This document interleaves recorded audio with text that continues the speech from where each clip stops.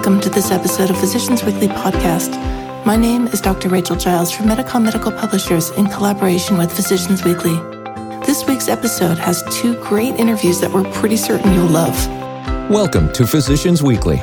March is National Kidney Month, which brings awareness to kidney health, which in turn is a global public health burden. For this last episode of Physicians Weekly Podcast this March of 2022, we wanted to highlight a recent publication about the use of diuretics in patients with chronic kidney disease, or CKD, with a prevalence of about 11% in the United States alone.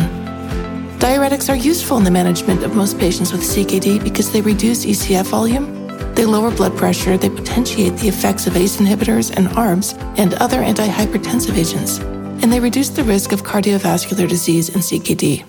Physicians Weekly senior editor Marta Kelly interviews Dr. Ellen Esco of the Kaiser Permanente of Northern California, whose team looked at the effect of diuretics on renal outcomes among nearly 48,000 adults with chronic kidney disease. Loop and thiazide class diuretics are an important part of guideline-directed medical therapy for patients with CKD. Yet, diuretics can also be associated with acute elevations in serum creatinine and electrolyte derangements. Whether diuretics result in direct kidney injury versus benign hemoconcentration of serum creatinine remains controversial, and that was really the rationale behind this large study. The Physicians Weekly Podcast provides thought leader insights on the latest medical news, clinical trial coverage, and advances in medicine and healthcare. But first, March is also famous for Match Day from the National Resident Matching Program. Match Day is when domestic and international medical school students and graduates learn in which U.S. residency programs they will be able to start training. Naturally, this is extremely important to the careers of all residents, and it is coupled with high stress and anxiety, as well as questions about how best to prepare. Some recent participants in Match set up a resident-led platform called Inside the Match, with information, help reviewing your applications, and a podcast series to provide everything you wanted to know about the residency match process, but were too afraid to ask. Physicians Weekly interviews psychiatry resident and co-founder of Inside the Match, Simona Bernstein, who was previously recognized as a social entrepreneur in Forbes' 30 Under 30 prestigious list. She is truly a mover and a shaker, so enjoy listening. Visit physiciansweekly.com/podcast. So thanks so much for joining us. Could I get you to introduce yourself for a minute and tell us what you're trying to do? My name is Simona Bernstein, and I'm a third-year resident physician at Washington University in St. Louis in psychiatry. And I am the co-founder of Inside the Match, which is a platform that helps provide free guidance to applicants that are going through the match process. And so what kind of people are interested in the service, and how does that match actually facilitate their choices?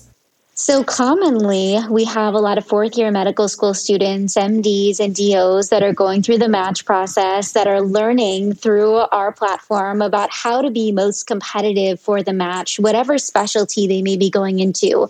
But we also help those that are medical graduates, like international medical graduates, that are also going through the journey of applying to different specialties. So when you are a fourth-year medical school student or a medical graduate looking for different programs to apply to, our goal is to provide free and transparent information about applying to different specialties, from the idea that program directors and leaders in medical education can really provide support to applicants as they're going through this really stressful journey. It is seriously stressful. Could you describe a typical client or a person who's interested in this? What are they looking for, and what sort of obstacles are they encountering? So when you're interested in going through the match process, you're trying to apply for a specific specialty, and some people are applying to more than one depending on the competitiveness of their application and their specialty. So typically the ERAS application in the United States is due in September, and so the summer before the application is due, people are working on their personal statements, they're working on their CV. In order to help improve their application, they're making sure that all components of that application application are finalized and edited, and then they submit that application in September, and they apply to a specific number of programs based upon their interest and their competitiveness, and then their applications are sent out in September, and they start to receive interviews.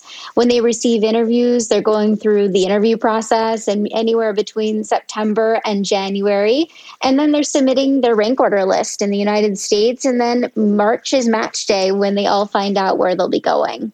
Right. Do you have any data from this year's match day? So this year's match day, all of the data has been shown through NRMP. They publicize that, and it's available to anyone to be able to look at every single specialty, the number of applicants that applied that were MDs versus DOs, and you can see how many program spots there were available. And so this data showcases that people are applying to lots of different places. There's a very large number of people who aren't matching as well through what this data showcases.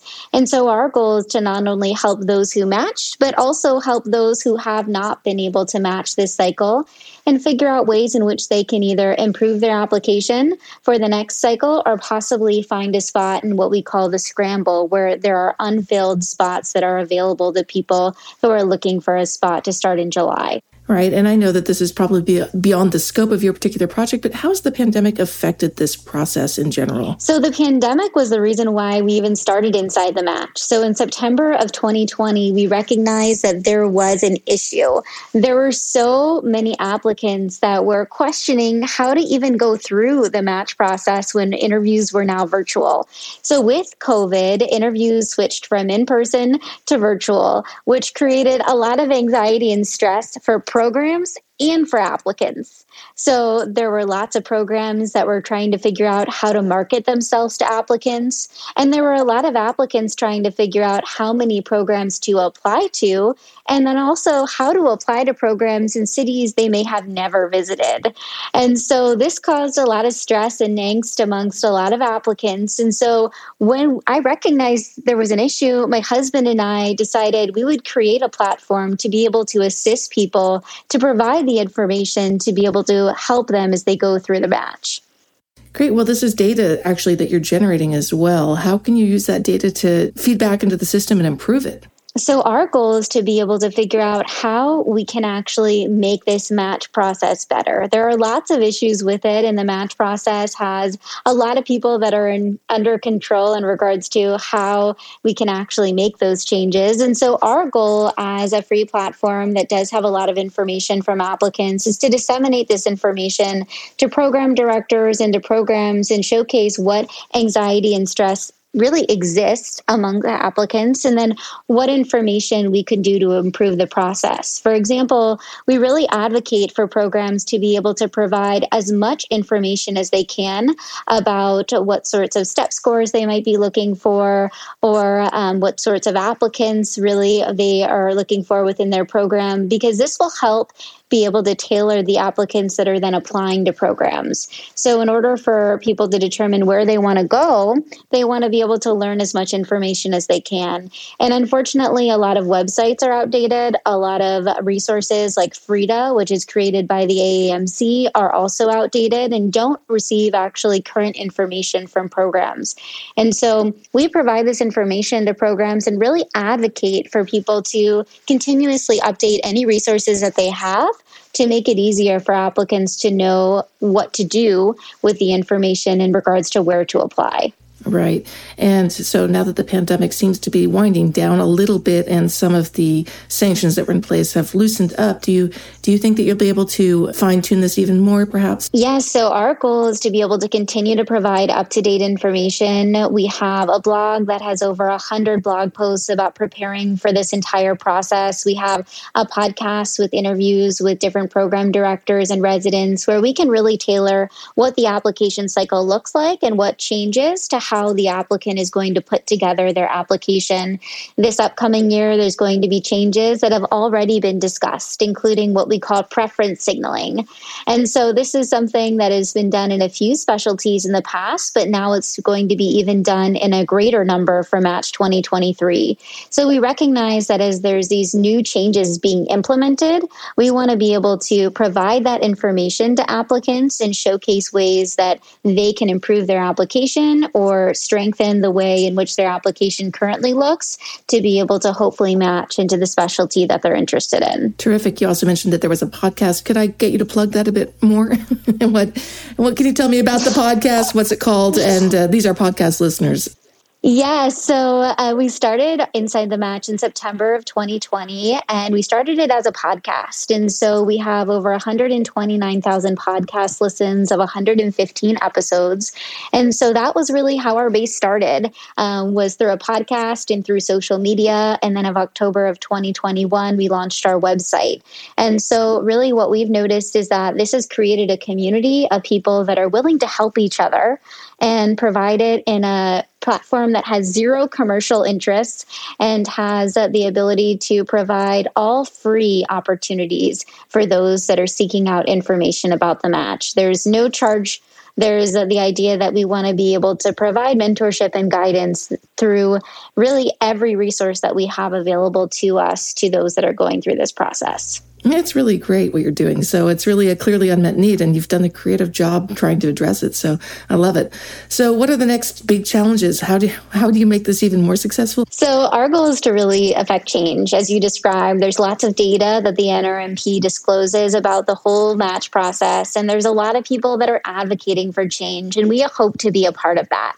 We may not be one of the professional organizations like the AAMC or the ACGME, but our goal is Inside the Match is to be able to showcase that from a resident-led platform, people that have recently gone through this match journey, we want to be able to showcase that we have all of these ideas from every person that's messaged us asking us for ways that we think we can help. Our goal is that maybe one day someone will listen in to some of the ideas that applicants have to try to continuously improve this really stressful match process. Well, thank you so much, Simona. I think this is fascinating stuff, and I really wish you the best of luck, and I'm going to encourage everyone I know to take a look at this. It's fantastic.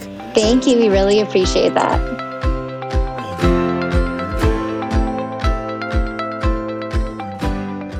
Hello. I'm here today with Dr. Alan Esco, Regional Medical Director of the Clinical Trials Program at Kaiser Permanente, Northern California, and Associate Director of the Division of Research at the Permanente Medical Group. We will be discussing his recent paper, Loop and Thiazide Diuretic Use and the Risk of Chronic Kidney Disease Progression, that was published in BMJ Open. Dr. Go, welcome. Thank you very much. It's a pleasure to be here. What makes loop and thiazide diuretic use and the risk of CKD progression an important topic to study? What needs existed for your research? It's an excellent question. I think one of the things that's important to recognize is that the number of people with chronic kidney disease is increasing both within the U.S. and internationally. And these are medications that are used very frequently in this population. And yet there are not really definitive studies about the best way to use these versus alternative medications to treat things like high blood pressure and other things that these patients actually experience, and whether or not the choice actually impacts the risk of progression of their underlying kidney disease. Can you briefly explain what you and your colleagues set out to determine with this study and how you went about conducting your research? Yes, our project was based here in Kaiser Permanente of Northern California. So it's a large integrated healthcare delivery system in which we provide comprehensive inpatient, emergency, and outpatient care. And we identified actually all adults who had underlying chronic kidney disease, which is defined by a reduced estimated glomerular filtration rate. And then we identified people who, during the follow-up period, either started a diuretic, and the type of diuretic, either loop or thiazide, versus not, and then followed them for whether or not their kidney disease progressed to a more serious level. What findings from your study are important to stress to our physician readers, particularly nephrologists? Yes, I think nephrologists as well as primary care and cardiology physicians do struggle in terms of what is the best way to treat these patients. They're often quite complicated. So I think there's a couple important things. One is that we found that even if you just look at not accounting for any differences in the patients who were treated with diuretics or not, those who did receive diuretics were sicker. And once we accounted for that, though, is that neither the receipt of the diuretic or the type of diuretic seemed to impact whether or not you were more or less likely to go on to either end-stage kidney disease or just more severe progression of your kidney disease. And that's really important because of these different choices we have for medications. And so I think that that's important to provide some reassurance to the people treating these patients right now. What are the implications of your research? How would you like to see physicians incorporate your findings into their practices?